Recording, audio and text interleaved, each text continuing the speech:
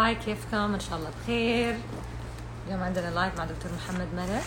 كيفك اوكي. دكتور؟ يا هلا وسهلا، السلام عليكم، كيف ايش حالك؟ اخبارك؟ ان شاء الله بخير. والله الحمد لله تمام، الله يعطيك العافيه، سعيد ان اكون معاكم اليوم. والله انا كمان اكثر صراحه متحمسه على هذا الحوار. اول ان شيء شاء حبيت الله. انه نعرفك، اول شيء خلينا نعرف بيك على المتابعين، نقول لهم شويه طيب. اكثر عنك. اوكي، طيب انا اول شيء بسم الله والحمد لله والصلاه والسلام على رسول الله. انا الدكتور محمد ملك، انا استشاري طب النساء والولاده وتاخر الحمل، استاذ مساعد في جامعه الملك عبد العزيز، وعندي الزماله الكنديه والامريكيه في طب النساء والولاده وتاخر الحمل. ودحين براكتسنج في جده، عندي عياده في العيادات الاولى الحديثه. و... واكثر شيء الانترست حقي هو تاخر الحمل واطفال الانابيب، تحديد جسد بيبي، منع الامراض الوراثيه، يعني الاشياء هذه المتعلقه بطب الخصوبه وتقنيات الاخصاب المساعده. وطبعا هذا الموضوع اكثر موضوع كثير سيدات بيواجهوه الان في هذه الفتره، احيانا ما يكون في اي سبب للتاخير بس يكون في worrying وخوف من هذا الموضوع. طبعا انا اول سؤال هسالك اياه الان، يس. اول شيء مثلا امتى الوحده المفروض تبدا تفكر تجيك اذا هي حست ان هي ما حملت مثلا؟ ايش المده اللي هي لازم يكون عندها بروبلم انك تعرف بيرفكت. يصير الطبيب؟ السؤال هذا الجواب حقه هو كيف نقول التعريف حق تاخر الحمل لكن بطريقه يوسفل للناس للمجتمع. متى لازم نشوف الدكتور؟ لو عدت التعريف حقها، لو عدت سنه، اذا كانوا الزوجين صغار في السن وما شاء الله ما عندهم اي مشاكل صحيه، دوره منتظمه، الزوج والزوجه امورهم كلها كويسه، لو عدى سنه من التجربه وما صار حمل لازم نشوف الدكتور. هذه المجموعه الاولى. المجموعه الثانيه لو كان السيده عمرها اكثر من 35 سنه وبرضه ما عندها مشاكل وزوجها برضه ما عنده مشاكل، عاده نقول بعد 6 شهور يشوف الدكتور. هذه المجموعه الثانيه. هذا بعد 35؟ ايوه، لو السيد عمره 35 او اكثر، نحن عارفين حنتكلم يمكن شويه في اللقاء ايش كل ما قدم العمر ايش التاثيرات اللي بتصير وزي كذا. فلما يكون السيد عمره 35 ولا اكثر المفروض ما تاخر كثير، ما تضيع وقت كثير، لازم تشوف الدكتور بعد 6 شهور ما صار حمل. المجموعه الثالثه هم اللي عندهم مشاكل، يعني زي ايش؟ مثلا السيد الدوره حقتها غير منتظمه، في مشاكل مزمنه زي الضغط او السكر عند الزوجين او اي مشكله ثانيه، ننصحهم من اول ما يتزوجوا ويقرروا ان شاء الله يصير حمل المفروض على طول يراجعوا الطبيب ويشوفوا بالضبط اذا كان في اي مشكله يحتاج انهم يعني يعالجوها ولا شيء. فالسنه اذا كان كابل صغار، 6 شهور بالضبط. كانت الكابل كان عمره 35 وطالع، يعني هي 35 وطالع. مضبوط.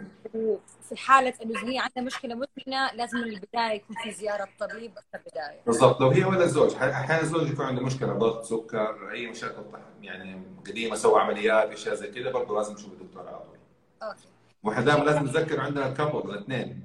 في بعض الناس ايوه يفكر بس الست، بس هو لا، ايوه. لما تسوي اسسمنت لما احنا تشوف لازم. زمان كان دائما افتكر باك ان ذا داي يلوموا الست على عدم الخلفه، مع انه كان الموضوع ده يصير من الطرفين. صحيح، مضبوط. باك ان ذا داي كانوا يفكروا انه حتى كان تحديد جنس الجنين، كان يقولوا انه المراه هي اللي تحدد جنس الجنين وهو غلط، هو الرجل. بس هذا كله مع مضبوط. الوقت طبعا تطور. اوكي، أكيد. فاليوم فتره الخصوبه للمراه كيف تقدر تحددها كل شهر؟ يعني انا اعرف انه كثير من السيدات يقولوا انا اعرف هي ايام معينه وتلاقيها هي اصلا كل الوقت حقها اوف وغلط وحسبتها غلط، فكيف؟ لانه انا اعرف انه كثير منهم عندهم ابلكيشنز، والابلكيشن هذا مختلف عن هذا والايام مختلفه، وهي تفكر انه هي هذه فتره خصوبتها ويكون هذا الموضوع غلط. طيب، في طريقتين عشان نعرف فتره الخصوبه. اول شيء الطريقه اللي هي السيده لو كانت الدوره حقتها منتظمه دائما تيجي بنفس الانترفال، يعني من اول يوم في الدوره مثلا دائما تجيها يوم واحد في الشهر، ايوه الدوره بعدها واحد في الشهر، يعني دائما كل 30 يوم تجيها الدوره، طيب، او كل 28 يوم، او كل خلينا نقول 32 يوم، او كل 26 يوم، دائما منتظمه نفس الفتره من اول يوم في نزول الدوره، النزول الكامل للدوره اللي بعدها نفس عدد الايام. هذه السيده كيف تحسبها؟ تشوف عدد الايام حق الانترفال، هذه المده اللي بين الدورتين ناقص 14، طيب، يكون هذا هو يوم التبويض عند السيده. فتره الخصوبه هي يوم التبويض والاسبوع اللي قبلها. ليش اسبوع نقول قبلها؟ لأن ممكن النطفة الذكورية حقت الزوج تعيش في الرحم لغاية أسبوع. يعني فلو قبل حصل الدوره ب5 ايام، يعني قبل الدوره الثانيه ب5 ايام ولا بعد لا الدوره؟ لا لا لا، لو السيدة مثلا كانت 28 يوم، تمام؟ اوكي 28 ناقص 14 صار اليوم رقم 14، من أول نزول الدورة يوم رقم 14 هذا يوم التبويض. اوكي. فالأسبوع اللي قبل ال 14 هذا يعني من يوم مثلا 8 و9 و10 و11 و12 و13 و14، الأيام هذه هي اللي تكون فيها فترة الخصوبة. وهي كم يوم تقعد فتره الخصوبه تقريبا؟ اسبوع ماكسيموم اسبوع. ليش؟ لانه السبيرم او النطفه الذكوريه تعيش لمده اسبوع في الرحم، ممكن تخصب البويضه لما تنزل. اوكي. فهذه فتره الخصوبه. دائما بقول للازواج اللي بيحاولوا يجربوا، شوف متى فتره الخصوبه حقتك، والفتره هذه لو كان الزوجين ما شاء الله صحتهم كويسه ممكن يجربوا كل يوم، او ممكن يوم بعد يوم. زمان كنا نقول يوم بعد يوم، دحين طلعت الابحاث انه لا، الناس اللي بتجرب كل يوم احسن في الفتره حقت الخصوبه، الاسبوع هذا اللي قبل التبويض. طيب اوكي. بس في لسه ملاحظه ثانيه، السيدات اللي الدوره عندهم ملخبطه. ايوه هذول الديكانات يعني ما يعرفوا متى بالضبط التبويض حقهم، فلازم يتابعوا الدكتور بعد ما يخلص الدوره حقتها بيومين ثلاثه، يروح الدكتور يعمل لها الترا ساوند يشوف هل في تبويض ولا ما في. بعدين يتابع عندها التبويض لغايه ما تصير البويضه كبيره، ساعتها تعرف هي متى موعد التبويض. اوكي، يعني بالالترا ساوند يتابع. لازم يكون في متابعه، يعني ما تقدر تعمل كذا ايزلي، ما تكون شيء بالضبط. والطريقه الاخيره ممكن تشتري في كيتس في الصيدليات زي البريجنسي تيست. لما يكون التيست هذا بوزيتيف في الكيت معناها السيده عندها فتره التبويض، لانه بيقيس الهرمون اللي هذول accurate ولا are they accurate ولا not accurate؟ يعتمد حسب النوع. في انواع كويسه، في انواع كوميرشال يمكن ما تكون كويسه، عرفتي؟ بس اذا كان التيست كويس وقاس الاتش وكان كويس في معظم الحالات ايوه، الا بعض الحالات الاستثنائيه زي اللي عندهم تكيس مبايض او عندهم هرمون الاتش يكون مره عالي، يمكن ما يكون التيست معاهم اكيوريت. اوكي، فما يبان معاهم. ما يبان. فالطريقه الاسلم لو السيده عارفه ان دورتها منتظمه ودائما تيجي في نفس الفتره الزمنيه، خلاص هي تقول كم عدد الايام ناقص 14 والاسبوع اللي قبلها. الطريقه اللي مره سهله دائما نقول للستات بعد ما تخلص الدوره بيومين ثلاثه يبداوا يجربوا. بعد ما تخلص الدوره لمده اسبوع وعاده الامور تزبط يعني. بخصوص تاخر الحمل، طبعا اظن كل مراه عندها خوف. اظن حتى اللي تخلف اول طفل تسمع من كثير من حواليها ترى جيب الثاني بسرعه، في مشاكل تكبري. يعني انا منهم، يعني انا جبت اول طفل لي عمري 35 وانا دحين 7. هو لو عندك 35 تغيرت التعريف كان خليته 36. لا انا 37 دحين. اوكي طيب خلاص. افتكر لا افتكر لما رحت الطبيب اول مره، لما جيت كذا راح اعمل تشيك اب، فقالوا لي انت هاي ريسك بريجنسي. قلت لهم I'm 35 why am I high pregnancy؟ حسيت نفسي I'm old. لا slightly increase مو مره كثير. 35 مو مره كثير. slightly increase مو مره كثير. It's not a high risk pregnancy. مو مره كثير. You tick the box. You tick the box of high risk pregnancy. ايوه بس انه يعني عشان الناس تكون عارفه انه اوكي 35 تبدا المشاكل تزيد. وبعدين افتكر احنا بنصير 37 صار كل واحد يقول يلا بسرعه ليصير عندك مشاكل يلا. وهي طبعا ما هي one size fits all، مو كل احد عنده نفس المشاكل، هي تختلف من شخص لشخص. بس قول لنا مثلا ايش الاسباب اللي تاخر الحمل عند المراه؟ هل في اشياء صحيه؟ هل هي كل مرأة تختلف عن الثانية؟ قول لنا بعض الاسباب. طيب اوكي خلينا نقول زي كده اسباب تاخر الحمل عموما عند لو جبنا مثلا 100 زوجه عندهم تاخر حمل، 100 سيده عندهم تاخر حمل، تمام؟ حنقسمهم الى 3 مجموعات. الثلث حيكون المشكله عند الزوج بس، طيب؟ والثلث الثاني يمكن تكون مشكله او يمكن اكثر، يمكن 40% يمكن يكون عنده مشكله عند الزوجه، وفي مجموعه يمكن 25 30% الاثنين سليمين 100% ما عندهم مشاكل، يعني يسمون تاخر الحمل غير معروف السبب. هذه حنتكلم عنه بعدين. unexplained infertility. في المجموعه حقت السيدات عاده نقسمها لحاجتين، يا اما تكون مشكله في التبويض. يعني ايش في التبويض؟ كل شهر السيده بتنزل عندها بويضه وبصير فيها تخصيب وزي كذا. فلما نقول مشكله في التبويض يعني يا اما التبويض هذا ما بيصير، يا اما العدد حق البويضات بدا يقل، يا اما الجوده حقت البويضات هذه بدات تقل، يا اما لخبطه في الهرمونات الثانيه تاثر على نفس التبويض. اوكي؟ سؤال قبل ما تكمل، طب البويضه امتى وقت اللي تصير البويضه تصير less fertile؟ اي عمر؟ اوكي، وعشان كده قلنا 35 سنه. 35 خلاص 35 تبدا تقل الخصوبه بالضبط، تبدا تقل الفرص حقت البريجنسي، تمام؟ فيصير المجموعه في ناس عندهم مشاكل في التبويض وفي ناس عندهم مشاكل تكون في نفس الحوض، يعني في الرحم وقناه فالوب. زي مثلا الناس اللي عندهم مثلا الياف، السيدات اللي قبل كده عملوا عمليات صار عندهم التصاقات، السيدات اللي عندهم مشاكل مثلا التهابات مزمنه، السيدات اللي عندهم بطانه مهاجر، في كذا مشكله ممكن تحصل تاثر على الرحم وعلى قناه فالوب، تمام؟ فهذه المجموعتين هي الاسباب اللي عند السيدات. وطبعا في عندك 30% تكون مشكله عند الزوج، يكون مثلا نقص في العدد ولا في الحركه ولا الاشياء هذه. وفي عندنا الثلث الثاني اللي كل شيء عندهم تمام، تاخر حمل غير معروف السبب، كل تحاليلهم كل شيء يكون كويس، وهذه نسبه كبيره تعتبر، يعني 25 30% يعملوا كل التحاليل اللي دائما نسويها ويطلع كل شيء عندهم سليم، تمام؟ فهذول ايش الاوبشن حقهم من عندهم التاخر حمل غير معروف السبب؟ حاجه من اثنين، يا اما نقول لهم جربوا كمان سنه لو الوقت يسمح وما عندكم ضغط نفسي وما عندكم مشاكل ولو كانت اعمارهم برضه صغيره، او ان نسوي لهم حتى مجهري او اطفال انابيب. ليش؟ لانك انت want to increase their chances. في سبب موجود احنا ما احنا عارفينه يكون، فالطب لسه ما وصل له، فعاده تو اوفركم او عشان نتغلب على السبب اللي موجود هذا فنقوم نسوي لهم اطفال انابيب او حتى مجهري. اوكي. سؤال حقيقي يقولوا لك انه if you think about it too much ما the hormone هي ما تحمل. حقيقي هذا الشيء، في هرمون يطلع من الستريس، انه كثرة الحقيقي هذا الشيء انا سمعته كذا مرة. alright so الستريس هذا واحد من اكبر الاعداء للسيدات في موضوع الخصوبه. طيب مش بس هرمون واحد يتلخبط، كثير هرمون تتلخبط. طيب يمكن اهمها هو البرولاكتين، هرمون الحليب. اوكي ممكن يزيد مره مع الستريس. تمام.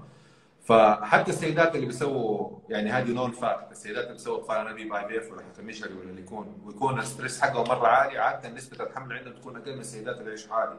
يعني يحاولوا يوصلوا الموضوع او يسووا مثلا اشياء بتقلل الستريس، يسووا رياضه خفيفه، يسووا يوغا، يسووا ابر صينيه، اي حاجه تقلل لهم ستريس دي ما يعني يسووا احسن من الناس اللي يعيشوا بستريس. فديفنتلي 100% الستريس واحد من اعداء الخصوبه، واحد من اعداء الحمل طبعا.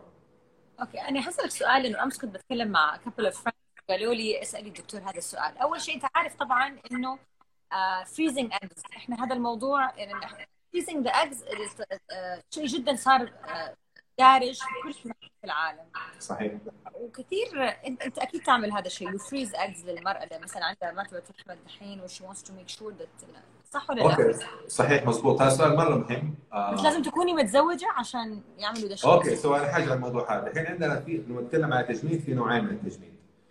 في ناس نجمد لهم الاجنه، يعني الايج خصبناها بالحيوان المنوي ولا بالسبيرم، صار عندنا جنين فنجمده، وهذا طبعا ملك الزوجين، له ملك الزوجه لحالها ولا الزوج لحاله. اوكي. في السيدات اللي مو متزوجين نخصب الايج لحال، نجمد الايج لحالها قبل ما تخصب، يعني نعمل اي في اف. ايوه. نسحب الاكس هذه ونجمدها زي ما هي من غير تفصيل، تفضل قاعده ومحافظه على الجوده حقتها بنفس عمر السيده. يعني السيده مثلا كان عمرها خلينا نقول 30 سنه وشي فروز هير اكس، تكون الكواليتي حقت الاكس حقت 30 سنه، حتى لو فكت التجميد مثلا تزوجت خلينا نقول بعد 10 سنوات صار عمرها 40 سنه، البويضات حقتها تفضل بجوده حقت 30 سنه. اوكي. فاول شيء في عندنا الفرق ما بين تجميد اجنه امبريو فريزنج وبين تجميد البويضات. تجميد الاجنه يكون للزوجين، تجميد البويضات يكون للسيده نفسها، ما هو حق يعني هي ملكها لحالها. متى السيدات بيسووا تجميد لحالهم؟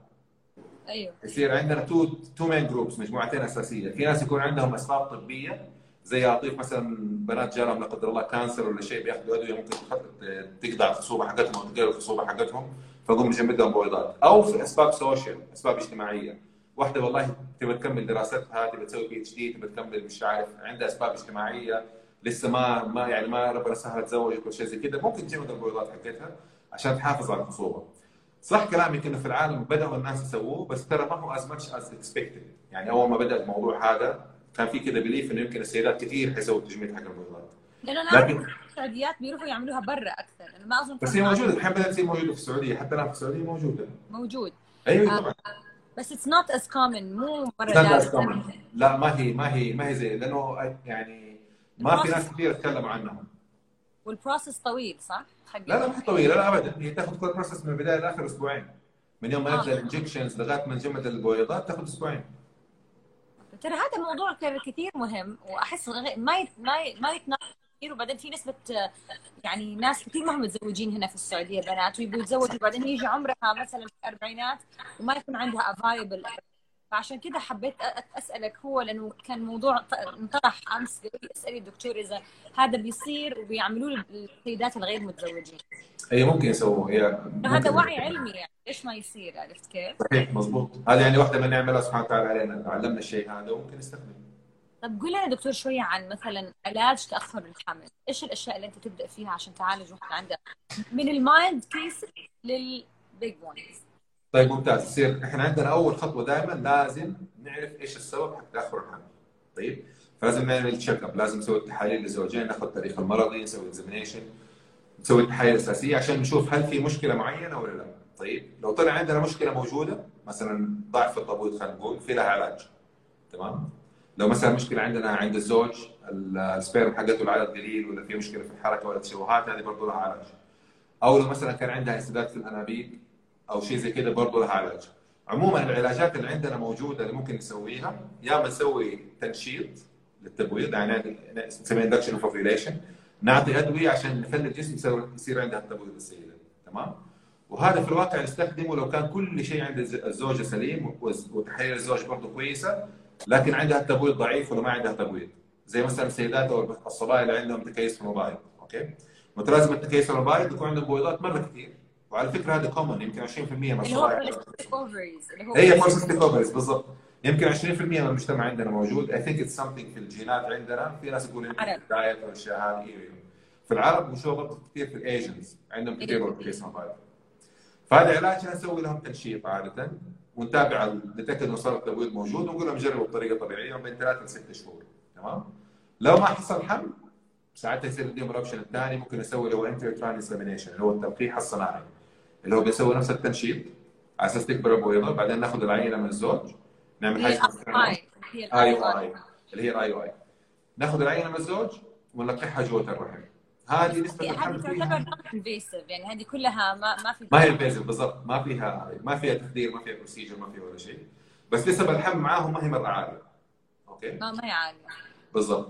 نيجي للعلاج الثالث اللي هو ينفع مع الناس اللي عندهم ضعف في السبيرم في الحالة المنوية، ينفع للناس اللي عندهم انسداد في الانابيب، ينفع للناس اللي عندهم برضه ضعف في التبويض، يعني سوى لهم اكثر من مره تنشيط وما صار حمل، وينفع برضه السيدات اللي بدا عمرهم يتقدم وقل عندهم المخزون.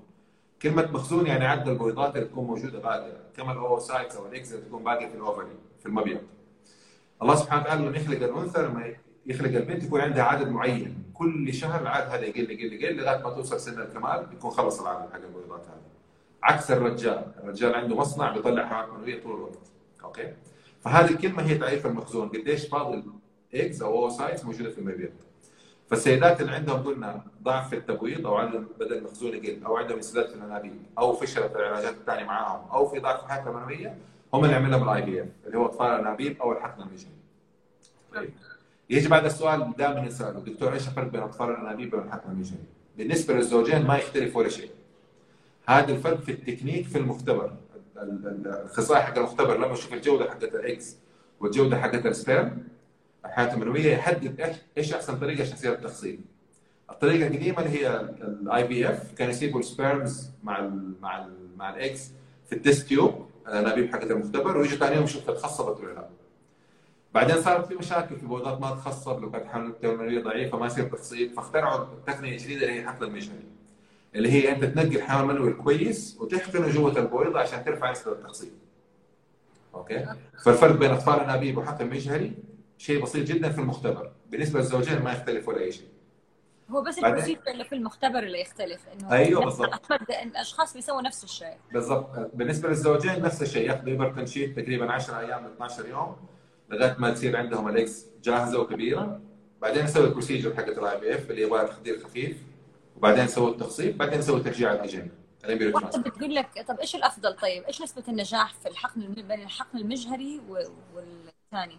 طيب يعتمد، هو زي ما قلنا يعتمد ايش الافضل الحاله هذه في المختبر. لو كانت الحيوانات المنويه والله ممتازه والبويضات تمشي شويه ضعيفه نسوي اطفال انابيب احسن. لو كانت الحيوانات المنويه ضعيفه والبويضات كويسه نسوي حقن مجهري احسن. دحين احنا معظم الناس بنسوي لهم حقن مجهري لانك انت يعني تبى تتاكد انه التخصيب حيحصل، ما تبى تيجي ثاني يوم تلاقي ما في تخصيب عندك. فالحقن المجهري هو اللي بنستخدمه اكثر. اوكي، فالمجهري از مور مور يعني يديك مور تشانس انه يصير التخصيب عندنا. طيب ايش احدث التطورات في تقنيات الانجاب؟ يعني اديني شوي. طيب في عندنا حاجتين مهمه جدا في الموضوع حق التطورات، في حاجات تعتمد على السيفتي عشان تخليها اكثر امانا عشان لا يصير مضاعفات ولا يصير مشاكل، تمام؟ وفي حاجات عندنا تتعلق بزياده نسبه النجاح. اوكي؟ الاشياء تتعلق عشان نخلي العمليه اكثر امانا اللي هي الطريقه حقت التنشيط، المتابعه يكون متابعه دقيقه من الدكتور في فتره التنشيط، ادويه معينه نستخدمها عشان نمنع حاجه اسمها اوفيريان هايبر ستيميوليشن اللي هي متلازمه فرط التنشيط، كانت هذه المضاعفه اللي ممكن تحصل مع التنشيط حق اطفال الانابيب. الحين بالتكنيكس الجديده الاحتمال حق حصول فرط التنشيط هذا الشديد 0%، لو كان الدكتور يعني منتبه واستخدم الطريقه المناسبه للسيده وكانوا متابعين كويس واستخدموا الادويه الممتازه اللي تنفع للحاله ما يصير عندنا فرط التنشيط. فهذا رقم واحد في موضوع السلامه، انه كيف نخليها اكثر امنا. الموضوع الثاني كيف نرفع نسبه النجاح حقت الايش؟ حق الاطفال الانابيب. زي ايش التقنيات الجديده؟ رقم واحد انه بدل ما كنا نرجع الاجنه في ثاني يوم او ثالث يوم من التخصيب، يعني مثلا عملنا التخصيب للحيوانات المنويه في البويضه، جينا اول يوم شفنا اتخصبت ولا لا. زمان كانوا يرجعوا في اليوم الثاني تكون لسه الاجنه مره صغيره في مرحله الانقسام، تمام؟ بحيث انه لا نخليها تكمل اكثر في المختبر عشان تكبر وتصير توصل مرحله يسموها بلاستوسيست، اللي بالعربي تقريبا يسموها علقه. طيب، فالحين مع الاجنه لما نخليها تكبر في المختبر اكثر ونرجعها في الرحم، صارت ترفع نسبه النجاح ل 70 80%. طيب، كم نسبة النجاح في الاي جي اف؟ طيب تعريف كلمه، اوكي، تعريف كلمه نسبه النجاح في حتى اللي في الطب اختلفوا عليه. في ناس يعرفوا نسبه النجاح انه يطلع بريجننسي تيست بوزيتيف، في ناس يعرفوا نسبه النجاح انه يشوف النبض حق الجنين في الالترا ساوند اللي عدى في الاسبوع السادس، وفي ناس يعرفوها اللي هو تيك هوم بيبي، انه سوى العمليه فيرجع عنده بيبي في البيت. طيب، لو اعتمدنا التعريف الاخير اللي هو يعني it makes more sense ان انت الست بتسوي العمليه عشان يصير عندها بيبي ان شاء الله، فحوالين العالم كله يعني اوفر اول في العالم كله 1 in 3، واحده من كل 3 عمليات حق الاطفال الانابيب تنتهي بتيك هوم بيبي. تمام؟ اوكي، طب حلو. يس 1 in 3. بس سؤالي، ليش لما تكون في فترة الحمل you have a baby that is conceived by IVF دائما يسألوك هذا السؤال في كل إذا رحت لأي طبيب ثاني إذا normal conception or ليش السؤال هذا دائما؟ لان تختلف معنا في كل الاشياء، بدايه من حساب الحمل، كيف نحسب عمر الجنين، هذا رقم واحد. رقم اثنين، السيدات اللي سووا اطفال انابيب عاده يكون عندهم مشكله، يا مشكله في التبويض، يا مشكله في الانابيب، يا مشكله في الرحم، فلازم تبي اتنشن مور معاهم. والشيء الثالث الكونسبت اللي يقول عليها بريشس بيبي، مع انه اي بليف انه كل الاطفال بريشس، ما في بيبي ما هو بريشس، بس هم يعني كذا سموها بريشس بيبي، انه والله السيده هاي تعبت لغايه ما حملت فلازم نتابعها كويس ونشوف لا يكون عندها يصير مشاكل، يعني نتاكد انه احنا ريلي وار فولوينج اب كلوزلي. اوكي. فكل طرق الانجاب الوقائيه كلها عدتها كلها. انا قطعتك هي قطعتك على موضوع الطرق الوقائيه في الانجاب ولا كملتها كلها؟ انه لا قصدك التطور الموجود عندنا؟ ايوه. في حاجه مره مهمه لازم نتكلم عنها في موضوع التطور، اللي هي الفحص الوراثي للاجنه. يعني عندنا اجنه بتكون في المختبر، ممكن باذن الله نسحب خليه من الجنين ونفحصه عشان نتاكد ان الكروموسومات حقته سليمه. والناس اللي عندهم امراض وراثيه بسبب جين معين ممكن نتاكد الجنين هذا سليم من ناحيه الجين ده ولا لا. يعني مثلا يتعمل بعد 12 اسبوع او 10 اسابيع؟ لا لا لا لا لا، قبل ما تحمل السيده، ده تحليل ثاني. قبل، اوكي. قبل ما تحمل السيده في المختبر بسوي اطفال انابيب بتكون عندنا الجنين، بعدين الجنين هو في المختبر نسحب خليه ونحللها ونشوف، وبالتالي باذن الله نمنع انه الطفل القادم يكون في عنده مشكله، مثلا عيله عندهم انيميا منجليه مثلا على سبيل المثال. وطبعا بالطريقه توينز وتحديد الجنين. ايوه، من هذه الاشياء كلها، من طريقه فحص الوراثه حق الكروموسومات حق الاجنه نقدر نتحكم باذن الله البيبي الجاي يكون ولد ولا يكون بنت ولا يبغى توأم ولا وات ايفر. هذه كلها التقنيات الجديده اللي ممكن تساعد علشان نحقق الاهداف هذه حقتنا، البيبي يكون سليم. بس هذه الاشياء قديش نسبه هذا تحديد؟ انه تحديد الجنين اظن كل احد اللي يجيب مثلا 3 بنات يبقى ولد، ولا جايب 3 اولاد يبقى بنت. بالضبط. سكسسفul لايك ايش درجه السكسس في تحديد الجنين؟ مره سكسسفول هذه، انهم اصلا ما عندهم مشكله انهم يحملوا. هذه 70 80% تنجح، يعني اذا كانوا يبغوا ولد وطلع عندنا جنين ولد ووصلنا اليوم الخامس باذن الله 70 80% يحملوا، بالعكس لانهم اصلا ما عندهم مشكله يحملوا، انت بس تتاكد انه البيبي ان شاء الله حيكون ولد ولا حتكون بنت قبل ما السيده تحمل. اوكي. فما طب والتوأم، موضوع التوأم نفس الشيء. التوأم هذا سؤال تريكي، ليش؟ لان اول حاجه لازم نكون عارفين انه كل ما زاد عدد الاجنه ممكن تصير مضاعفات في الحمل. يعني ممكن تجيك واحده في عياده دكتور انا باربعه بحمل واحده مره وخلاص فنقول له لا ما يصير، اذا عندك المشكله حقت الظاهر ايش يصير في الظاهر بعد كسر فهو ده، فقول له لا ممكن يصير عندك اجهاض، ممكن يصير عندك ولاده مبكره، ممكن يصير عندك مشاكل زي كذا، فواحد ولا اثنين يكون كويس ممتاز. في ناس يقول لك طيب انا حاخذ ادويه اسوي تنشيط للتبويض يصير عندي 7 ولا 8 بويضات واروح انام مع زوجي وان شاء الله احمل يكون عندي توأم ولا 3. نرجع نفس المشكله، ممكن يجوا 4 ولا 5، ما ينفع. اوكي؟ فعشان كذا الطريقه الامثل والاحسن انك تسوي اطفال انابيب وتتاكد انه الاجنه سليمه وترجع 2. صح. طبعا لما رجع 2 مو معناه 100% 2 حيمسكوا، احتمال كبير نتكلم 40 50% 2 يمسكوا، اوكي؟ بس في احتمال سبحان الله واحد بس اللي يمسك. تمام؟ وكثير من الناس في الاي في اف pregnancies كمان يكونوا حامل بتوينز during the pregnancy one doesn't stay والثاني. ايوه هذا عشان كذا احنا دائما في الاي في اف الناس اللي بيحاولوا وطولت معاهم زي كذا بنرجع لهم 2 أو 3 عشان نزود الشانس اوف بريجنسي، وعشان يعني يكون هم يبغوا توأم anyways ما يكون ملاحظ. توأم is a high risk pregnancy لاي طبيب ولاي مرأة، صح؟ it's a high risk pregnancy. التوينز ايوه طبعا التوأم شويه هاي ريسك بريجنسي عن السنجل عن الواحد، لكن ما زي التريبلت الثلاثه والاربعه، الثلاثه والاربعه يكون مره هاي ريسك. مره هاي ريسك. فقول لنا مثلا انت دحين اكثر انت دحين في العياده عندك اكثر بتسويه هي الفتره الاخيره الطفل الانابيب ولا تحديد الجنين اكثر؟ لا، يعتمد، الاثنين موجودين، يمكن تاخر الحمل اكثر. تاخر الحمل. ايوه في ناس ياخذوا حبوب اللي هي الهرمونال بيل متاخر بسيط، تنصح في ذا الشيء ولا لا؟ قصدك السيدات اللي بيحاولوا ياخروا الحمل شويه؟ اللي يحاولوا يبدروا الحمل، ما يروحوا للطبيب، يروحوا يشتروا هذه الحبوب المنشطه. لا لا لا، هذه ممكن تسوي اكياس على المبيض، فيها مضاعفات كثير طبعا، لازم تكون تحت اشراف الطبيب. ممكن تسوي اكياس على المبيض، ممكن تسوي فرط استجابه، ممكن تصير 3 4 توائم. فلازم نحن نكون لما ناخذ الادويه هذه تسوي تنشيط للتبويض، لازم يكون تحت اشراف الطبيب. هذا طبعا غير عن السيده اللي ممكن ان هي تاخذ ايش؟ تاخذ فيتامينات، تاخذ فوليك اسيد، حمض الفوليك، تاخذ اشياء مضادات الاكسده عشان تحسن الجوده حقت الخلايا عندها والطاقه في الجسم والاشياء هذه. هذه طبعا شيء حميد يعني لازم نسويه. بالعكس احنا ننصح كل الناس اللي في سن الحمل وبيحملوا انه ياخذوا دائما فوليك اسيد وياخذوا فيتامينز. انا دائما اقول انه عندنا في السعوديه دائما في عندنا نقص فيتامين د، فدائما انصح ناخذ فيتامين د. عندنا نقص في الحديد، فدائما انصح ناخذ حديد. وبعدين الفوليك اسيد هذا في العالم كله لازم ناخذه. فهذه الثلاث الفيتامينز مره يوسفل السيدات يبداوا عليها. طبعا هي مكملات غذائيه ان شاء الله ما تضر، وحتى لو نسيت يوم اخذت يوم مش مشكله، اهم شيء انها تكون بتاخذها موجوده في الجسم. دكتور اتمنى تقول للناس اكثر عن الفوليك اسيد، انا اعرف ايش معناه، اشرح لنا ليش اهميه انه المراه اللي قبل ما تحمل واثناء وبعد تاخذ فوليك اسيد. طيب ممتاز، انا احب الموضوع حق الفوليك اسيد هذا اشبهه يعني مثلا خلينا نقول كانه ايش؟ كان مثلا بنزين في السياره، السيده عندها مخزون معين من الفوليك اسيد. لما تحمل ان شاء الله حتبدا تاخذ المخزون هذا، تمام؟ لو كان عندها المخزون قليل ما في عندها فوليك اسيد، البيبي كيف حيتكون؟ يصير في مشاكل، يصير في تشوهات، لانه مو موجود الفوليك اسيد هذا اصلا. فاحنا لازم نعبي المخزون حقنا بالفوليك اسيد، سواء كان 1 ملي جرام 5 ملي جرام اللي موجود في المالتي فيتامينز وات ايفر، عشان يكون الجسم مستعد لما يبدا البيبي ان شاء الله يتكون، الماده الاساسيه في التكون حقه اللي هي حمض الفوليك اسيد هذا تكون متوفره وموجوده. فضروري جدا انه السيدات ياخذوها.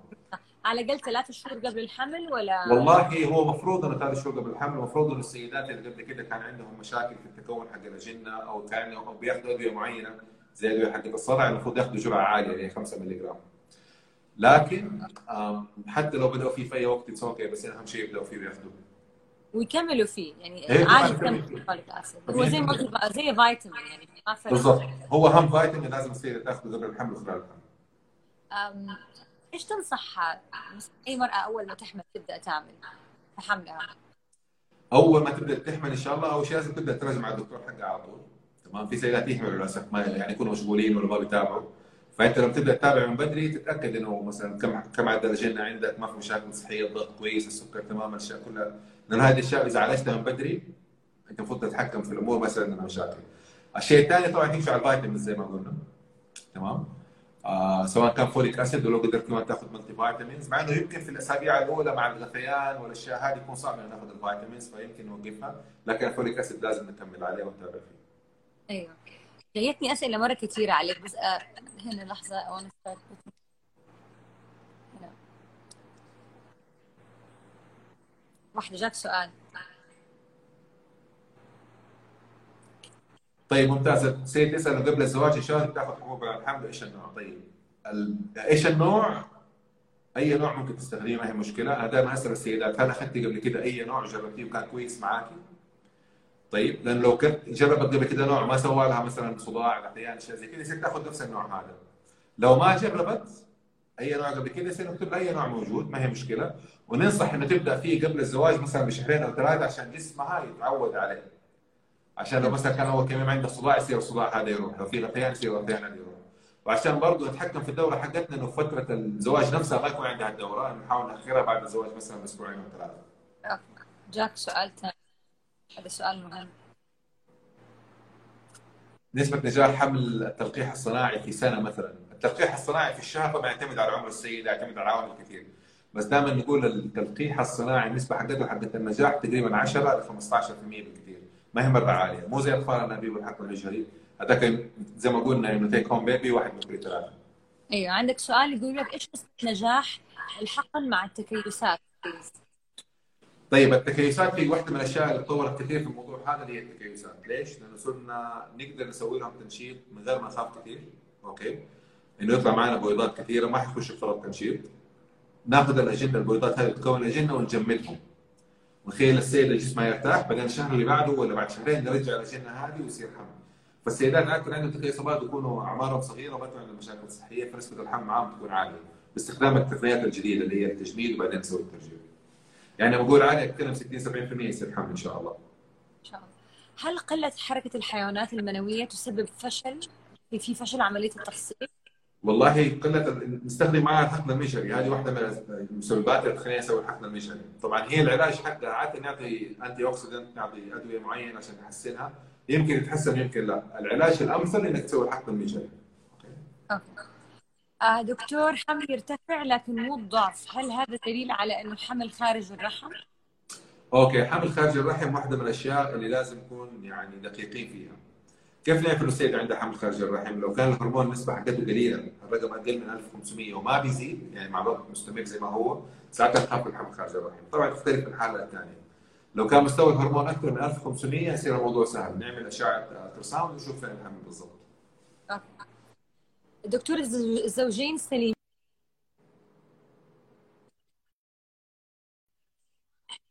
ايش تنصح فيه؟ اذا هم ما عندهم اي مشاكل بيحددوا. الصوت راح شوي، ايش السؤال؟ سوري. لو الزوجين سليمين وبس يبغوا يحددوا جنس الجنين، ايش تنصح فيه؟ هل تنصحهم يجوا من اول مره يحددوا جنس الجنين؟ ايوه طبعا. في طبعا ما يجينا السؤال حق اللي هي الطرق القديمه، قلوي وحمضي وكالندر صيني ومش عارف ايش وتلقيح صناعي مع فرز، هذه كلها ما تنفع. ما يعني احنا ما بنساعد الزوجين بالطريقه هذه، ممكن يحملوا يكون الجنس اللي ما يبغوه. اوكي، فاحسن طريقه عشان نسويها وتكون ان شاء الله باذن الله مضمونه انك تسوي اللي هي اطفال انابيب وتفحص الاجنه، تتاكد انها سليمه ما فيها متلازمات ما فيها مشاكل، كل امورها كويسه، والجنس اللي احنا نبغاه هو اللي نرجعه سواء كان ولد ولا بنت. اوكي. فانا انصح انه نسوي حقن مجهري، طبعا لازم نشوف الدكتور ونسوي حقن مجهري. هل الحمل بعد القيصريه بسنه خطير، علما ان المشيمه تتوقف عندي في السابع؟ ايش العلاج؟ طيب اوكي، الحمل بعد القيصريه بسنه يعني يساوي انه 100% لازم تولد قيصريه ثانيه، هذا رقم واحد. احنا دائما بعد القيصريه نقول احسن الجسم يرتاح سنتين، طيب؟ لكن لو السيده عمرها متقدم ولا تاخرت لغايه ما حملت ما تبغى تضيع وقت زياده، فممكن بعد سنه تحمل، ما هي مشكله. افضل تقنيه لقله التشوهات، وهل تقنيه البكزي وحاضنه الاجنه موجوده؟ وايضا لماذا بعض الاطباء يقولون نسبه نجاح الحقن المجهري 30%؟ هذا سؤال مره متقدم، كذا سؤال في سؤال. طيب واحده التقنيه حقت البيكسي هذه واحده من التقنيات الجديده، بس لسه ما عليها ابحاث تثبت ان هي يعني بتساعد كثير. الحاضنات الذكيه موجوده في كل المختبرات، كلهم عندهم، معظم المختبرات عندهم الحاضنات الذكيه. نسبه النجاح تختلف من مركز لمركز، من دكتور لدكتور، اوكي، من مكان لمكان، من حاله لحاله. طيب اوكي، الحين بسأل عندك اسئله مره كثير دكتور. دقيقه بنقي سؤال حلو. يس. Here. How old does the doctor recommend women to get pregnant? I've heard after 65 you can't get pregnant. True? لا مش you cannot, you have. يعني المسج اللي that you want to deliver انه you have to raise awareness in the population انه be careful. After 35 you start to have some problems in terms of the quality, in terms of the chances for pregnancy. نفس pregnancy تصير high risk pregnancy. So basically احنا دائما الوظيفه حقتنا كاطباء ان احنا نزود الوعي حق المجتمع. اوكي. طيب انه 35 you have to ايش، ما تضيع وقت كثير. هذا سؤال حلو. متى الحمل بعد الاجهاض؟ مو مشكله، ممكن دوره واحده، طبعا يختلف من حاله للثانيه، بس عموما دوره واحده تنزل بعدين نجرب الثانيه. اوكي. عندك سؤال ثاني هنا. ابر السيوله بعد الحقن ممكن تسبب نزول دم، واقدر استخدم ابر السيوله يوم ايوه او يوم لا، هل من الممكن ان تنجب امراه في ال50؟ طيب ابر السيوله يعتمد، مو كل حاله لازم تاخذها، يعتمد احنا ليش بنعطيها، تمام؟ تختلف الجرعه من حاله لحاله، يعني تعتمد على السبب ان احنا بنعطي ليش ابر السيوله. هل ممكن ينزل شويه دم معاها؟ ممكن، ما هي مشكله، ومفروض تكمل على العلاج ما توقفه، حتى لو نزل شيء دم بسيط لازم تكمل على العلاج حقها، لانه ابر السيوله وظيفتها انها تمنع التجلط الزياده اللي ممكن لا قدر الله يمنع الاكسجين انه يوصل للبيبي. لو التخثر هذا حصل ورا المشيمه ممكن تصير مشكله، عشان كذا نعطي الكيسان اللي هي ابر السيوله. اوكي. واحدة كتبت لك يا دكتور انا صار لي 7 سنين ما في حمل وسليمه وانا وزوجي، ايش ممكن تكون المشكله؟ وجربنا كل المنشطات. لازم تسوي حقن مجهري. 7 سنوات فتره مره طويله. في سبب اكيد بس احنا مو عارفينه وهم مو عارفين، فانصحهم يسووا الحقن المجهري. حلقة المشهرة. هل في علاج لقرحة الرحم غير الكي؟ وهل أقدر أطلب بنج موضعي في أثناء الكشف اللي ما قدرت عليه؟ طيب هي من حقها تطلب بنج لو تبغى في وقت الكشف. علاج القرحه يعتمد على نوعها وعلى سببها. الكي هذا واحد من العلاجات، في كثير علاجات ثانيه ممكن نستخدمها. جاك سؤال هنا، إن الجنين إنه هي عندها حالة إنه الجنين يتوقف النبض عنده في الأسبوع السادس دائما. ايوه هذه بنشوفها كثير، وهي تخش يعني في عندنا في الطب حاجه اسمها اجهاض المتكرر recurrent pregnancy loss. تمام. زمان كنا نقول لازم السيده يصير لها 3 مرات اجهاض عشان يبدا يسوي لها تحاليل، طبعا كل مره يكون مره ستريسفول، عشان كده غيرنا صار التعريف اذا حصل الاجهاض هذا مرتين لازم تسوي التحاليل. الشيء لازم نقول عليه انه حاجتين. الناس اللي عندهم اجهاض متكرر لو عملنا كل التحاليل اللي في الطب 50% يطلع ما عندهم ولا شيء، يطلع كل شيء سليم. تمام. وهذول الناس لو كان عمر الزوجين صغار نسبه انه يصير عندهم حمل وبيبي نسبه جدا مرتفعه. هذا رقم واحد. رقم اثنين انه السبب الاول انه يخلي الجنين ما يكمل يكون في مشكله في الكروموسومات او في الجينات حقت الجنين. علشان كده الزوجين اللي يكون عندهم مشكله الاجهاض المتكرر، واحده من الاشياء اللي لازم نسوي لهم هي لازم نشيك على الكروموسومات عندهم الاثنين. وبعدين ممكن نسوي لهم اطفال انابيب او حتى مجهري ونفحص الاجنه نتاكد انها سليمه من ناحيه الكروموسومات قبل ما نرجعها. تمام؟ لانك لو رجعت جنين الكروموسومات حقته سليمه انت بترفع له نسبه الحمل بطريقه عاليه جدا. دكتور، المشيمة تتوقف عندي في السابع وتصير ولادة مبكرة، إيش الحل؟ لا لازم تاخذ اسبرين، لازم تتاكد انه ما يكون عندها اجسام مضاده، في كذا حاجه لازم تسويها، مسيلات زي ما قلنا الكريكسان، في كثير اشياء لازم تسويها. الرساله اللي بوصلها للسيده هذه لازم تتابع مع الدكتور يكون مختص في الاشياء هذه، لانه في كثير اسباب وفي كثير علاجات، بس لازم تتابع بدقه مع الدكتور حقك. واحدة بتسألك هل في إمكانية للحمل بعد السن 53؟ ما أعرف دكتور. برا يسووها بايج دونيشن، طبعا حرام يعني، يجيبوا متبرع بالبويضات وسووا تلقيح مع العينه حقت الزوج وبعدين يحملوا، بس في الاسلام حرام يعني. اوكي. عملت انابيب وحصل فرط تنشيط بالرغم ما عندي تكيسات، رجعت اجنه مجمده وفشلت، رجعت الباقي المجمد وفشلت. قالت الدكتوره نجرب نرجع فريش. تبين الحاله كومبليكيتد يعني، في عندها كثير اشياء يعني في الحاله هذه، الله اعلم ايش التفاصيل. بس طبعا هي العمليه كلها في النهايه توفيق من الله سبحانه وتعالى، يمكن يسوي كل شيء ممتاز، يكون كل شيء سليم، الجنين الرحم كل شيء تمام وما يصير حمل. ليش؟ الله اعلم، هذه من الغيبيات. معنى تحفيز الرحم؟ هذه تحفيز الرحم من الاشياء اللي فيها دائما باك اند فورث. طيب شويه يقولوا ممكن تفيد، ممكن شويه يقولوا ما تفيد. ايش هي الفكره حقتها؟ انه الشهر اللي قبل ما نسوي ترجيع للاجنه والشهر اللي قبل ما تسوي اطفال انابيب ناخذ عينه او خزعه من البطانه حقت الرحم. الفكره حقتها انت تسوي التهابات خفيفه تزود الانقراص حق الاجنه في الشهر اللي بعده. دحين اخر كلام في الطب زي ما يقولوا انه يمكن ما تساعد الناس، تقول لا المفروض انه ما نسويها الا في حالات جدا جدا قليله. طيب واحده بتقول لك الزوج كان عنده حيواناته المنويه نقصت مع الوقت، هل في طريقه تخفيف؟ طيب لازم نشوف السبب حقه ايش. رقم واحد اول شيء لازم نقول لايف ستايل موديفيكيشن، يمكن هو يدخن، يمكن ما بيسوي رياضه، يمكن وزنه زايد، لازم الاشياء نحاول نعدلها. رقم واحد. رقم اثنين لازم نشوف اذا كان في سبب اخر لازم نعدله، يعني لو كان مثلا في دوالي ولا شيء زي كذا يحتاج معالجه. وفي الاخير ممكن نعطيهم الانتي اوكسيدنت اللي هي المكملات الغذائيه المضادات الاكسده، يمكن تحسن في الموضوع. دكتور، حقيقي من اكثر اسباب اللي تعمل صعوبه في الحمل هي التخن، الوزن الزايد؟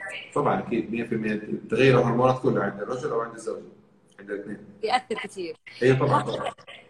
واحدة كتبت لك إذا ما تحسنت الحركة بعد كورس 3 شهور هل نعمل أنابيب ولا ناخذ كورس ثاني؟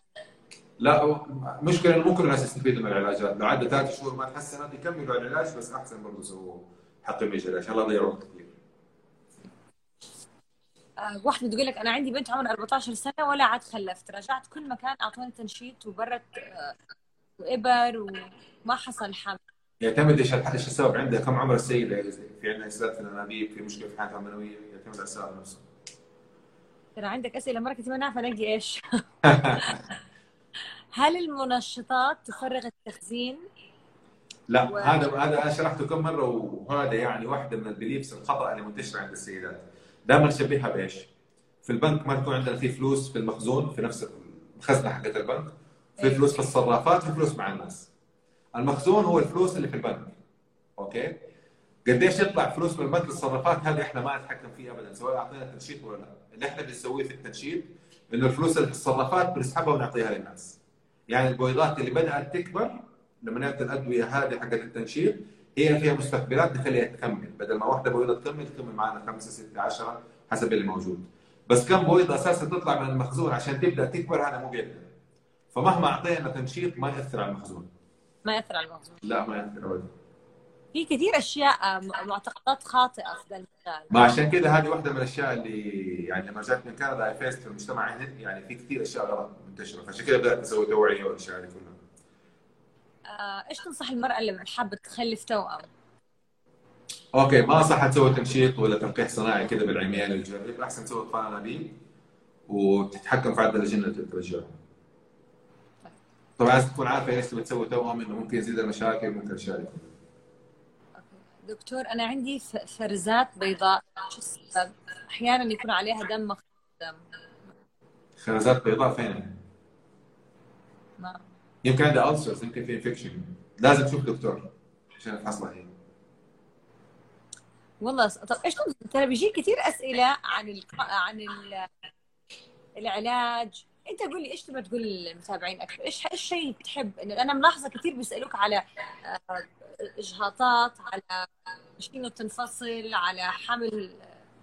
يعني تلس انت قول لنا شويه اكثر عن انت. طيب رقم واحد انه الرساله لازم نقول للمجتمع انه لازم يستقوا المعلومه من مصدر صحيح. طيب في كثير مصادر في المجتمع بتكون بتعطي معلومات غلط، يمكن تكون بحسن نيه، يمكن تكون بيزد على اكسبيرينس عندهم، الله اعلم ايش السبب حقتها، بس بيعطوا معلومات كثير غلط. اوكي. ومساكين يعني في كثير من المجتمع ما يعرفوا طبعا، وهم يحاولوا يدوروا باي طريقه يصيروا حمله او شيء زي كذا، فزي ما يقولوا الغريق يتعلق بقشر، فالمفروض انه لا ناخذ المعلومه حقتنا دائما من المصدر الصحيح. رقم اثنين انه يعني لازم يختاروا الدكتور اللي يكونوا مرتاحين معاه، الدكتور اللي يعطيهم التشخيص السليم، لا يحاول انه زي ما يقولوا كات كورنرز، يعني خلاص مثلا في ناس يروحوا للدكتور مثلا يسوي تحليل للسيده وما يسوي للزوج مثلا. ما ينفع زي كذا طبعا، لازم لما تسوي تقييم للحاله تسوي تقييم كامل ومضبوط عشان توصل للتشخيص السليم. بعدين لو وصلت للتشخيص السليم يصير العلاج عندك اسهل. في النهايه لازم يبعدوا عن الستريس، لانه في النهايه في كل شيء توفيق من الله سبحانه وتعالى، يمكن يكون كل شيء تسويه صح في الخير ما تمشي الامور معاك، فلا تيأس. الصبر كويس، الله سبحانه وتعالى مع الصابرين، اول مره ما نجحت ثاني مره او ثالث مره ان شاء الله تنجح باذن الله. كثير بيسالوك عن ضعف التبويض وعلاجه. طيب كلمه ضعف التبويض في المجتمع عندنا لها معنيين. في يقول لك ضعف تبويض تكون سيد عندها مثلا تكيس مبايض او بي سي او اس، وبالتالي ما عندها تبويض كل شهر، عندها ما شاء الله بويضات مره كثير بس ما بتنزل، هذا علاج انك تسوي تنشيط، تسوي اكسرسايز، تنزل وزنها، تاكل هيلثي حسب طبعا ايش اللايف ستايل حقها، هذا رقم واحد. رقم اثنين الناس اللي عندهم بدا المخزون يخلص، يعني عندها البويضات بدات تخلص، هذول اللي عندهم المخزون بدا يقل، ننصحهم انه ما يضيعوا وقت كثير، يحاولوا يسووا حقن مجهري او اطفال انابيب من غير تضييع وقت. واحده بتقول لك انه هي كل مره تحمل صار لها اجهاض مرتين. ايوه. انه عندها خمول في الغده، وتاخذ 100 جرعه وصل الاسبوع الخامس يجيها كيس بدون جنين. ايش السبب؟ هي تاخذ نص حبه من هرمون الحليب رغم انه والله شوف، هرمون الغده الدرقيه والحليب مهمين طبعا، خصوصا في الموضوع هذا الغده الدرقيه مره كويس، لازم تتابعه بحرص، تفضل تقيس الهرمون عشان يعدل الجرعه. رقم اثنين لما يتكون كيس من غير جنين يكون 100% يكون في مشكله في نفس التكون حق الاجنه، يا مشكله في الكروموسومات يا مشكله في التخلق، بسبب ما تخلق الجنين نفسه. اوكي. هذول يمكن يستفيدوا من فحص الاجنه، الحقن المجهري مع فحص الاجنه قبل الترجيع. دكتور فين عيادتك؟ بسأل. عيادتي في العياده الاولى الحديثه في جده، اللي في مركز اتواج. وكثير منكم بتسالوا اسئله يعني عن حالات خاصه، فانا انصح انه ايوه ممكن تسوي على طول، انا الحساب حقي دائما الحمد لله بجاوب على الاسئله كذا. فعنده حساب دكتور في انستغرام يقدر يراجع كل الاسئله حقتكم، وبعدين في اشياء طبعا يبغى لها زياره طبيب فلازم تزوروه، يعني ما هيقدر يقول لكم الرد في انستغرام، لانه في كثير حالات اظن في اسئله كثير. اوميجا 3 دكتور ليه داعي تاخذه بتقول لك ولا ما له داعي؟ اوميجا 3 ممكن تاخذ، يعني واحده من الاشياء اللي قد تساعد، ما في ابحاث مره قويه، لكنه عموما كويس للهيلث ان جنرال، فلو اخذته ما في منه مشكله ان شاء الله. واحده بتقول ما شاء الله انت دكتور دائما تجاوب على انستغرام. طيب الحمد لله كويس، وسناب شات برضه. كويس. العمر فوق ال40 ينفع تعمل عمليه اطفال انابيب او لا؟ ينفع طبعا، ينفع، المفروض ما تاخر كثير. ايوه، هو انت اوريدي قلت انه قبل كأبتني انه خلاص 37 متاكد. لا ما كان قصد والله، ما كنت اعرف. لا لا لا عادي. دكتور ايش كاتب؟ كلك طاقه ايجابيه يا دكتور بيقولوا لك. الله يسلمكم، الله يعطيكم العافيه. بالعكس هو سؤال الطاقه طيب الايجابيه مره مهمه في الموضوع. سؤال دكتور، بما انه انا دائما احب اسال ده السؤال، ايش خلاك تدخل مهنه الطب؟ اوه مهنه الطب من البدايه. هاي المفروض كنت اسالك اياها من البدايه بس نسيت فقلت اسالك اياها. والله تبي الصراحه ولا جواب الدبلوماسي؟ لا الصراحه، ابى الصراحه. ان شاء الله يكون ان شاء الله يكون الوالد بيسمعنا ان شاء الله، عشان ارضي الوالد بس. لان جد الله يرحمه كان دكتور، ابوي قال لازم تخش طب، قلت له حاضر. هذا ما في الواقع. خيار ثاني يعني.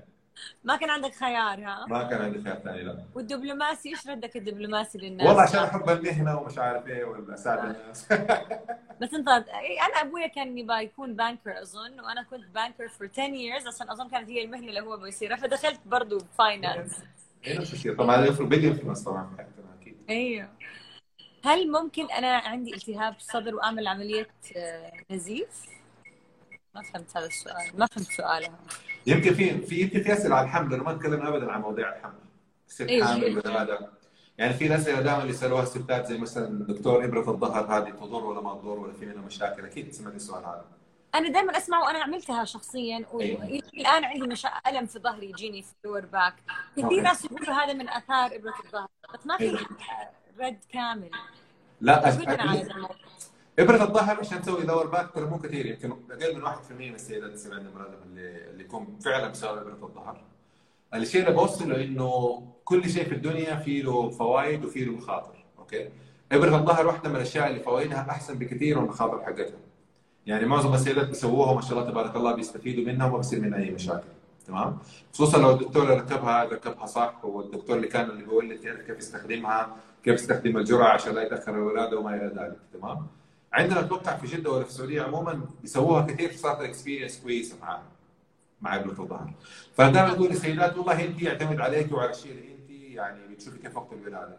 هل انت والله تقدر تستحملي ولا لا من البدايه؟ ممكن نبدا باشياء ثانيه، ممكن نبدا بادويه مسكنات الالام، ممكن نبدا مثلا بالنايتروس اللي هو اللي بالتنفس. اذا السيده ما استحملت تسوي ابره الظهر ما فيها مشكله ان شاء الله.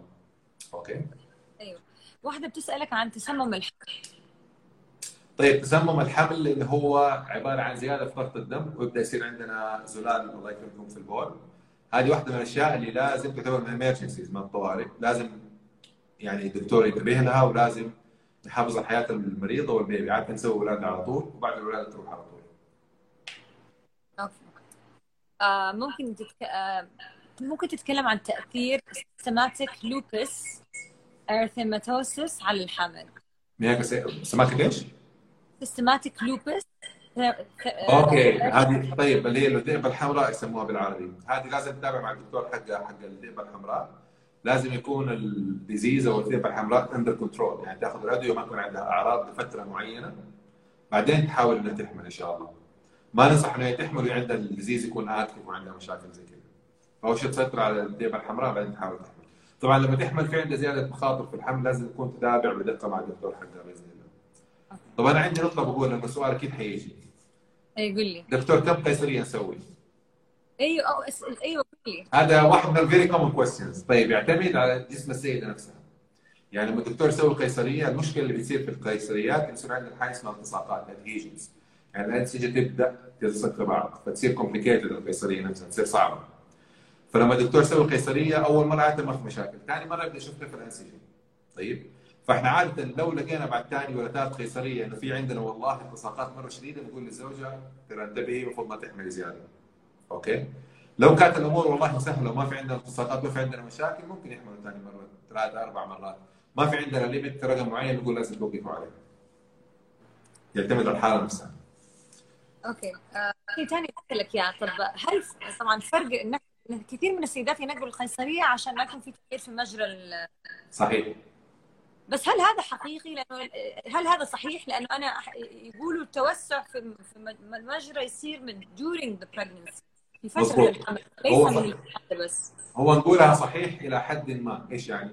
يعني انه السيده لو ولدت قيصري وما ولدت طبيعي ممكن يصير عندها مشكله، هذه بنسبه معينه. لو ولدت طبيعي مره واثنين وثلاثه طبعا نسبه حصولها اعلى بكثير. اوكي. يبغى نعمل موضوع ثاني عن التجميل النسائي. ان شاء الله. فهي لانه هذا الفكره حقتنا انه السيده اللي بتسوي قيصريه ما نقول لها والله فائده القيصريه انك انت حتمنعي 100% انه يصير عندك المشاكل من العضلات تحت، لانها تغير في الفسيولوجيا حقت الجسم نفسها مع الحمل ومع الهرمونز ومع تقدم السن. يعني لما تسوي قيصريه ما بتمنعيه 100%، لكن هل هي بتقلل انه يصير مضاعفات؟ طبعا لو ولدت طبيعي مره واثنين وثلاثه حيصير عندنا مشاكل اكثر 100%. واحدة بتسألك please talk about two chemical pregnancies, any advice? I'm 42, one year married. والله يعتمد على عمر الزوجه وعمر الزوج. لو تو كيميكال بريجنسيز وهم ساعه صغار ما يحتاج يسوي شيء، كيب تراينج. 42 عمري. 42 تسوي اطفال انابيب وتفحص الاجنه، لازم. لازم ها؟ لازم طبعا تسوي اطفال انابيب وتفحص الاجنه وتتاكد انها سليمه قبل ما ترجعها. اوكي. واحدة وش نصائح اجراء الانابيب مع وجود الاجسام المضادة؟ طيب الاجسام المضاده هذه واحده من الاشياء اللي برضه فيك ما هي مره واضحه في الطب. عاده اللي يكون عندهم اجسام مضاده يحتاجوا ابر السيوله ويحتاجوا برضه الاسبرين. هذه واحده من الاشياء نسويها. برضه ممكن ندي مضادات للالتهابات في بعض الحالات زي البريدنيزولون مثلا على سبيل المثال، يعني يعتمد من حاله لحاله برضه. اوكي، هذا سؤال حلو وانا غريب.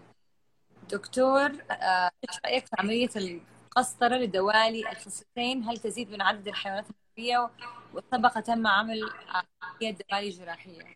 والله يعتمد على الحاله. لو كانت الدوالي درجتها مره كبيره ممكن تستفيد. في عده طرق عشان نعالج الدوالي هذه، بس لازم تخلوا في بالهم عموما كذا جنرال سبيكينج من غير الدخول في التفاصيل. اللي بيسوي العمليات حق الدوالي 50% يستفيدوا و50% ما يستفيدوا. اوكي، هذا رقم واحد لازم نكون عارفينه. هذا رقم اثنين، في نسبه منهم نسبه قليله ممكن يصير عندهم الم مزمن في المنطقه، برضه لازم نكون عارفينه. فالحقن المجهري قد يكون في بعض الحالات احسن من غير ما يضيعوا وقتهم في الاشياء هذه. واحدة بتسألك سؤال عن القيصرية دوبك تكلمت فيه. هل طول المرأة يأثر على إن حمل على ولادتها هي قيصرية ولا طبيعي؟ طولها والله 199. والله شوفي، يعني لازم يكون أول الدكتور مرة. لازم يكون الدكتور عنده تقييم كامل للحاله. الطول لحاله ما هو العامل الوحيد. كم وزن البيبي، كيف شكل الحوض، اشياء كثير تلعب دور في الموضوع. عاده التدريس الكلاسيكال زي ما نقول انه المفروض ندي السيده فرصه انها تحاول وتشوف. لو والله الامور بروجريس وصارت امورها كويسه خلاص تولد. لو حصل اي تاخير ولا شيء زي كذا اعطوا صوره قيصريه. اتفضل. المشكله في هذا الشيء انه معناها لازم تجرب اولاد، يعني ما حتكون القيصريه كذا وهي صايمه ومستعده وجاء الصباح جايبه شنطتها واشياء وتعمل القيصريه ساعه وتكون في الغرفه، لا حتكون دخلت في اولادها زي كذا. اوكي، في شيء انا بتكلم فيه. انا اعرف كثير ناس هم عندهم الهارت شيب اوفري، هذه سبب شويه صعوبه في الحمل. الهارت شيب اوفري، هارت شيب يوترس قصدهم. يوترس، سوري، هارت ايوه، شيب. يعتمد والله. شوف، يعتمد ايش المشكله داخل الرحم نفسه. عموما زمان كانوا يقولوا لو كان حاجز موجود تسوي عمليه وتشيل الحاجز هذا. يعتمد كم كبر الحاجز، كم العضلات اللي موجوده فيه وما الى ذلك. دحين في من المعتقد الاكبر انه ترى ممكن ما ياثر، يعني ممكن حتى ما يحتاج يسوي العمليه حقت الحاجز. ليش؟ لانه 65% من السيدات ممكن يحملوا ويولدوا من غير يعني ما يكون عندهم مشاكل. هذه حالة كومن في الخليج، نشوفها كثير. والله اظنها زي بقيه العالم، ممكن 3 to 4%، مش اكثر. 3 to 4%، مو كثير. مش كثير. اوكي. interesting. We have 4 minutes left, so tell me what you want. قول لي ايش تبغى تقول للمتابعين. اول شيء، اذا عندكم حالات اكيد لازم تزوروا العياده، ما هنقدر نستخدم انستغرام كوسيله ترد على. هي طبعا هو يعتمد كمان في اسئله ممكن تجاوب عليها، في اسئله طبعا صعب انك تجاوب عليها. يعني واحده من الاشياء مثلا تكون الزوجه بتعالج اوريدي مع دكتور ثاني وتقول الدكتور سوى كذا وكذا، ايش رايك وش يعني؟ طبعا ما يعرف، ما ينفع، لازم دكتور واحد اللي عالج، ما ينفع انه يسوي دكتور ثاني. هذا رقم واحد. رقم اثنين، زي ما اقول دائما يستقبل المعلومه من المصدر السليم حقها. احنا دائما ان شاء الله موجودين، بنحاول قد ما نقدر في السوشيال ميديا نزود الوعي، يعني نحاول انه ايش نزود الوعي في المجتمع عند السيدات، خصوصا في المواضيع حقت الخصوبه لانه فيها كثير معلومات ايش غلط. السوشيال ميديا واحده من الاشياء، ما شاء الله عندنا في السعوديه اكثر شيء يستخدموا انستغرام وتويتر وسناب شات. انا شخصيا ما احب التويتر فاستخدم انستغرام وسناب شات اكثر شيء.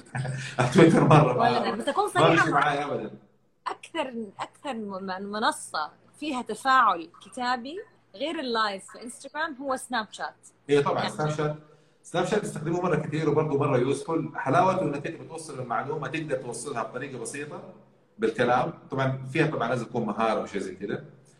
وبعدين الناس بس يتفرجوا ايزي انهم يفهموا ايش اللي انت بتقوله، عرفت كيف؟ بس تخيل بس في السعوديه سناب شات بس مشهور في السعوديه، يعني صح، في هو مشهور المناطق اكثر، الثانيه ايه ما في مضبوط. اي. صحيح. اتس ديد اب الا هنا عندنا. عندنا ما شاء الله استخدامه مره كثير، خصوصا في مناطق المملكه المتعدده يستخدموه مره كثير. مضبوط. وبعدين نقطة ثانية، أنت قلت أنت بتنشر الوعي على السوشيال ميديا شانل حقك، صحيح. كمان لهم إنه ما يسمعوا أي خبر ويصدقوه. على السوشيال ميديا برضه ما في بلاتفورم لمعلومات خاطئة. صحيح، مجال خاص جدا، مكان خاص جدا المعلومات الخاطئه اللي فيه. طبعا لو بدات الموضوع انه في عند الزوجين يعني بدا انه يصير في، بدا تطول ولا يتعقد زي كذا، المفروض ما يتاخروا، لازم يروحوا للدكتور. آم، وبس هذا يمكن اهم الاشياء. وطبعا زي ما قلنا الصبر مره مهم. أيوه، إنه أحيانا الناس شوي يدخلوا يمكن خيبة أمل بعد فترة. بالضبط، يعني دونت ديسبير، هذا اللي نقوله دائما. حاولوا أيوه. دائما يطولوا بالهم يشوفوا. ترى مهنتك حلوة، you bring kids into the world. لا والله شيء جميل. الله يعني يسلمك. ما تعرف قديش عطاء. السعاده لما تساعد الناس، لما تشوف انه واحده مثلا عندها فتره طويله ولا شيء زي كذا بعدين بوزيتيف بريجنسي تيست، انا اطير من الفرح اكثر منهم يمكن. وطبعا وقت الولاده هذا شيء ثاني طبعا. عطاء، مهنتك فيها عطاء، وهذا شيء مرة الحمد حلو. لله، الحمد لله رب العالمين، هذا شيء كثير بيوتيفول. عشان كذا اخترت يمكن نساء ولاده وخصوبه بعدين. شيء انا لو يرجع بي الزمن كنت درست طب طب تجميل، بس مو درماتولوجي. ايوه حلو الدرماتولوجي طبعا. فعشان كده لو تلاحظ انا الاي جي تي فيز حقتي مره فيها دكاتره كثير، لانه انا مره احب السكن وكذا، فمره احب تجميل صار. ايوه الله يعطيك العافيه. بعدين انت ما شاء الله تبارك الله، واحده من الاشياء اللي دائما بتسويها اللي فتنس ومش عارف ايه والاشياء هذه، يا ريت الناس يقدروا يسووها. بس ترى لا يغرك، ترى مره كان صعب اني ارجع وزني. انا من الناس اللي تخنف حملي 25 كيلو، اخذ لي سنتين. ما شاء الله. كان مره كنت راحتي بالزياده. طيب جود فور يو، ما شاء الله تبارك الله، ممتاز. يا قصة نجاح اني رجعت. بيرفكت. ما شاء الله تبارك الله، ممتاز. دكتور مرة شكرا على وجودك. العفو، الله يعطيكم العافية. ثانك يو سو ماتش. اشتاق مرة ليك، الله يعطيك العافية. لا بالعكس، اتس بيرفكت، يعني اتس بيرفكت. انا مرة مبسوطة انك جيت على اللايف، وثانيا انا عاجبني انك انت ما شاء الله بترد على كل الأسئلة. وترى هو عنده هيز ان اكتيف بيرسون اون سناب وانستغرام، فتابعوه. في نفس الوقت عندكم أسئلة عنده هيرد عليكم، وظروف عيادته. هي حياكم الله طبعا، مرحبا بكم. اكيد. ونورتني في سناب. الله يسلمك. ثانك يو سو ماتش. الله يعطيك العافية. وان شاء الله نشوفك. شكرا لك. تسلم، شكرا. الله يعطيك العافية. ثانك يو سو ماتش. ان شاء الله مرة ثانية نعيدها بإذن الله. ان شاء الله اعدي عليك مرة. ان شاء الله. حياكم الله. مع السلامة. مع السلامة.